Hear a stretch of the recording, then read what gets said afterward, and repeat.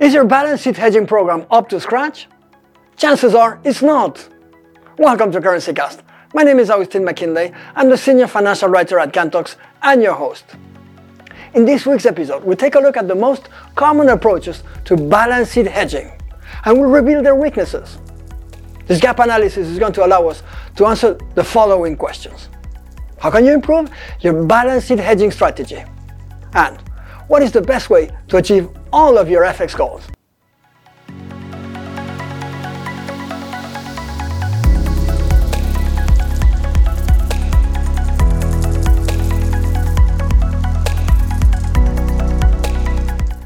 In currency management, balance sheet hedging is concerned with removing the accounting impact of foreign exchange gains and losses.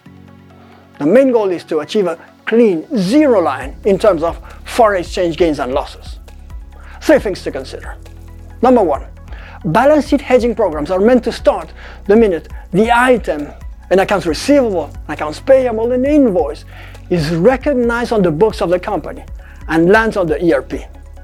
Foreign exchange gains and losses stem from the time lapse between the moment of that recognition and the moment the underlying transaction is settled in cash. Here, the accounting principle is clear. We must use the spot rate at the moment of that recognition. 2. The FX sensitivity.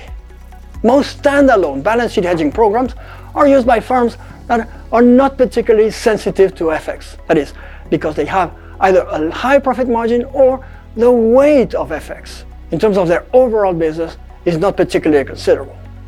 Why do we say that? Because otherwise more attention would be paid to cash flow hedging programs aimed at protecting the firm's operating profit margins.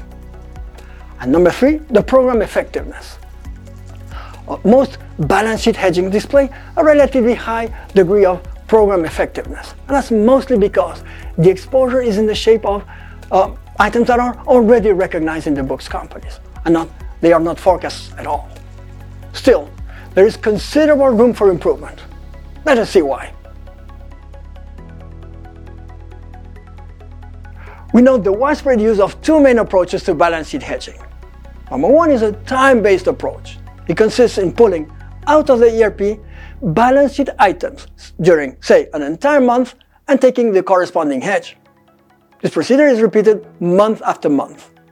The main pitfall is that there is still a time lapse between the moment the exposure is captured and the risk mitigation exercise.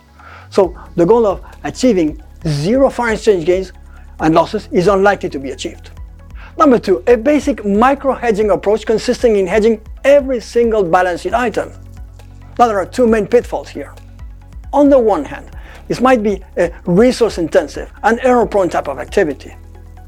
On the other hand, while it might work in the event of favorable forward points, that is to say, the difference between the spot and the forward rate, it certainly will not work in the event of unfavorable forward points. There is a middle ground between the two extreme approaches outlined here, a data-driven approach to balance sheet hedging. Instead of hedging right away, we accumulate individual pieces of exposure, known as entries, into positions. We then set conditional FX orders with dynamic stop-loss and take-profit levels calculated at the distance from the weighted average rate of those positions.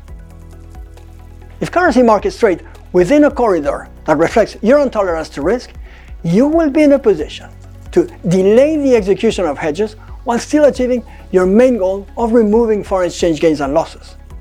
This brings the following two advantages. Number 1, more netting opportunities. And number 2, you'll be able to reduce the cost of hedging in the event of unfavorable forward points.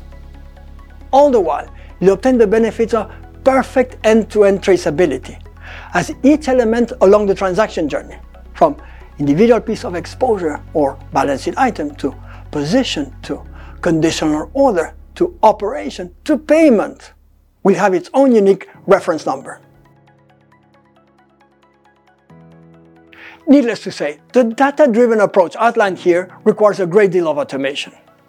To execute it manually would be too taxing in terms of treasury resources, to say nothing about the operational risks involved, like human error or spreadsheet risk. Yet, there is another point that needs to be mentioned. When carrying out balance sheet hedging programs, we see many managers focusing exclusively on automating the trade part of the FX workflow with the help of multi-dealer trading platforms such as 360T. The goal is to reduce trading costs as much as possible by using such features as best price execution that puts banks in competition with one another. Now, there's nothing wrong with that.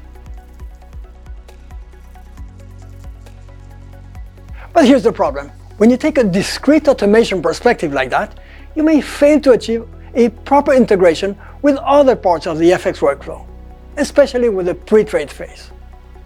What is the point of achieving, say, an additional 1 pip savings in trading costs when a defective program costs you 10 or 20 pips each time you trade? To remove such siloed approaches is the main goal of end-to-end automation. In balance sheet hedging, currency managers need to pay special attention to the process of FX rate collection, exposure collection, and exposure processing. Properly integrating these processes with the help of currency management automation solutions will help you to avoid costly mistakes and to double-check the quality of your exposure data. And needless to say, it will help you to remove those pesky foreign exchange gains and losses.